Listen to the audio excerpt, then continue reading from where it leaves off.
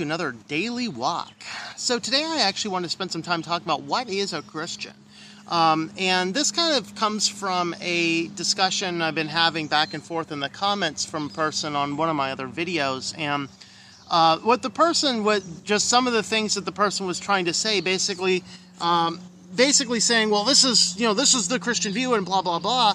And everything seemed to come from a Jehovah's Witness point of view. And so I said, it sounds like you either are or were a Jehovah's Witness. And he comes back and says that, no, I'm not. I'm not a pro-Jehovah's Witness either. So the only thing I can conclude is that the person has gotten what they look at as Christianity from the Jehovah's Witness point of view.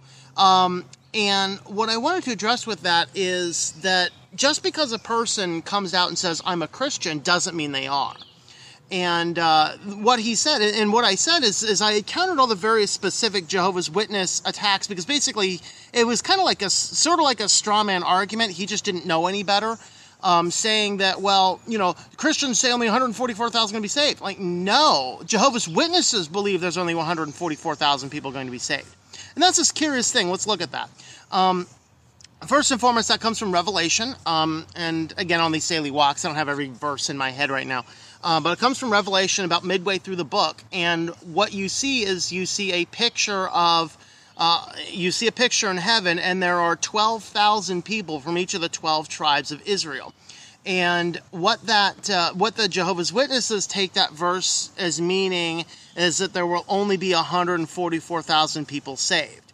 Now, some people will say of all of the people, there will be all sorts of other people, and among those, there will only be 144,000 Jewish people saved among everybody. But that, even in itself, is a difficult part to say. The point is that the Jehovah's Witnesses have taken that verse and suggest that is the number of people that will be saved. Now, the more curious thing is that there are 109,000 Jehovah's Witness churches in the world. And of course, the Jehovah's Witnesses come knocking on your door in groups of 2. So it raises this fascinating thing. It's like, okay, according to your scriptures, only 144,000 will be saved. Well, there's 109,000 churches. That means that each church is sending on average one person. Is it you or is it you? I mean, that's a great counter you can have to that viewpoint. But anyway, what this gentleman had said in my comments is, he said, well, they say they're Christians, so I'm going to take them at their word. And I'm like, no, we can't do that. Because I can sit here and say I'm an atheist, and that guy proposes to be an atheist. I said, I could say I'm an atheist, but if I go out and say, well, I'm an atheist, but, God made this tree over here, well, you look at it and go, well, no, you can't do that. You can't say you're an atheist, but there's a God that made this tree behind me. You don't have that option, is what he would probably say. And the reality is that is the exact argument I'm talking about. Just because a person says, I'm a Christian, doesn't mean you are a Christian. There are a whole lot of people who are deceived, okay? And in fact, James mentions this latter part of chapter 1. Any man who looks at his face in the mirror and once he has gone away, he's immediately forgotten the type of person he was. Okay, this is a deceived person. He doesn't know what it is. He is self-deceived. He thinks he may be saved. So what can cause a person to think that they're saved? Well, one thing is if you're growing up in a Christian family and you always have gone to church, and so it's the habit that you go to church and you don't even really have a reason why you go to church, that's a person who's probably not saved. Unless you come to this point in your life when you realize the depth of your sin and recognize your inability to overcome it and hand it all off to God, accepting his sacrifice, that is the point in time when a person can be saved. And you can intellectually have a knowledge of that without having the heart. And that is the heart is what is at the matter here. So just because these groups go around and say we're Christians doesn't mean that they are. In fact, I'm under a belief that a lot of your modern churchgoers haven't a clue what Christianity is. They're going to churches that are clearly more focused on business plans, clearly more focused on numbers, clearly more focused on growth strategies than they are on the gospel. And when that's the case, when you have an entire church of people who don't know any better, they don't read their scriptures, they don't spend any significant amount of time praying, and their only exposure that they have is coming to church on Sunday, which is more often more about entertainment than it is about growing in Christ, then we have a situation where we don't have saved people. And so this is what raises some issues where, for example, one person that I had mentored, he kind of had an interesting background because his mother was one of these, or his grandmother, was one of these over-religious zealots. And his mother was a person that said she was a Christian, but didn't have any marks, traits, characteristics, knowledge of Scripture or anything. Just on the surface of having a Bible and every once in a while showing up at a church service, there was no Christian part in their life. Well, this gal, she's at school one day. Of course, she's not believing any of this stuff because he sees on one hand this complete nothing words, I'm a believer, but I'm not. And then on the other hand, this overzealous grandmother, well, she's looking at this going, I just don't really believe this. And so she believes her own whatever things. And that was okay. Well, one day she's at school and grandmother comes into her house because grandmother actually owned the house. And grandmother comes into the house. She has a key and she throws away. This girl had a collection of like fairies and angels and dragons, just, fantasy stuff, harmless fantasy stuff. I mean, if you're bowing down to them, we might have an issue. But I had a little cool fantasy collection when I was a kid, and it was just, I liked it. It was just an enjoyable thing I had.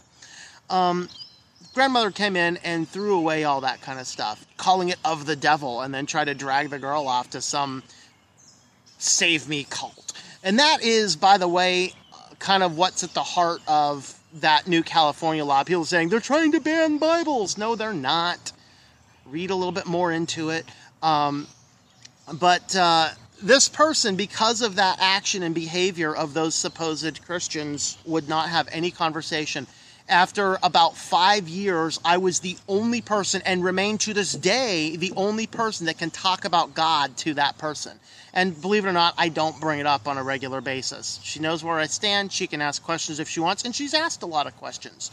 But the thing is that there's a lot of people that are so deceived. They follow their Christian leader, and unfortunately, their Christian leader may be some televangelist Fruit Loop that has no concept of what Christianity is. They're in for it for the money, man. Send us your seed money. I'd just so much love to send these guys a letter saying, God, I really, sir, want God to bless you this month. Please send me $1 million. And I promise when you do, God is by faith going to send you 10 million next month. I mean, come on.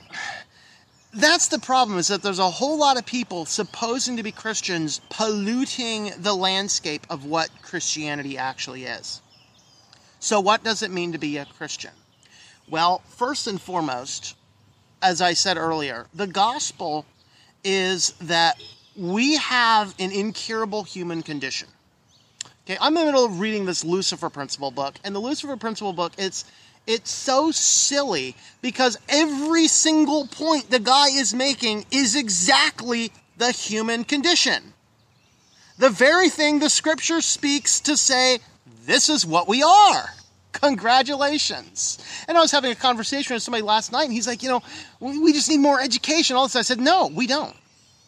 Guys, we overeducate our kids about the dangers of drugs, and still kids fall into drugs. We exhort them on the dangers of all sorts of things, and they still do it because we are not academic beings. We are emotional beings. We are, as James says again, we are carried away by our own lusts. And once lust conceives, it gives birth to sin. Once sin is accomplished, it brings forth death. That is by nature who we are in our natural man. Only when you come to that point to recognize this is not just the human race. This is me, and I'm powerless to do anything about it. And then you recognize that every ounce of that, from the tiniest little bit to the hugest bit, from the people who show you your favorite finger in the car to the murderers, Every sin separates us from God, and we are unable to do anything about it. Enter Jesus Christ, who is fully God and fully man, tempted in all ways like we are, only he was perfect.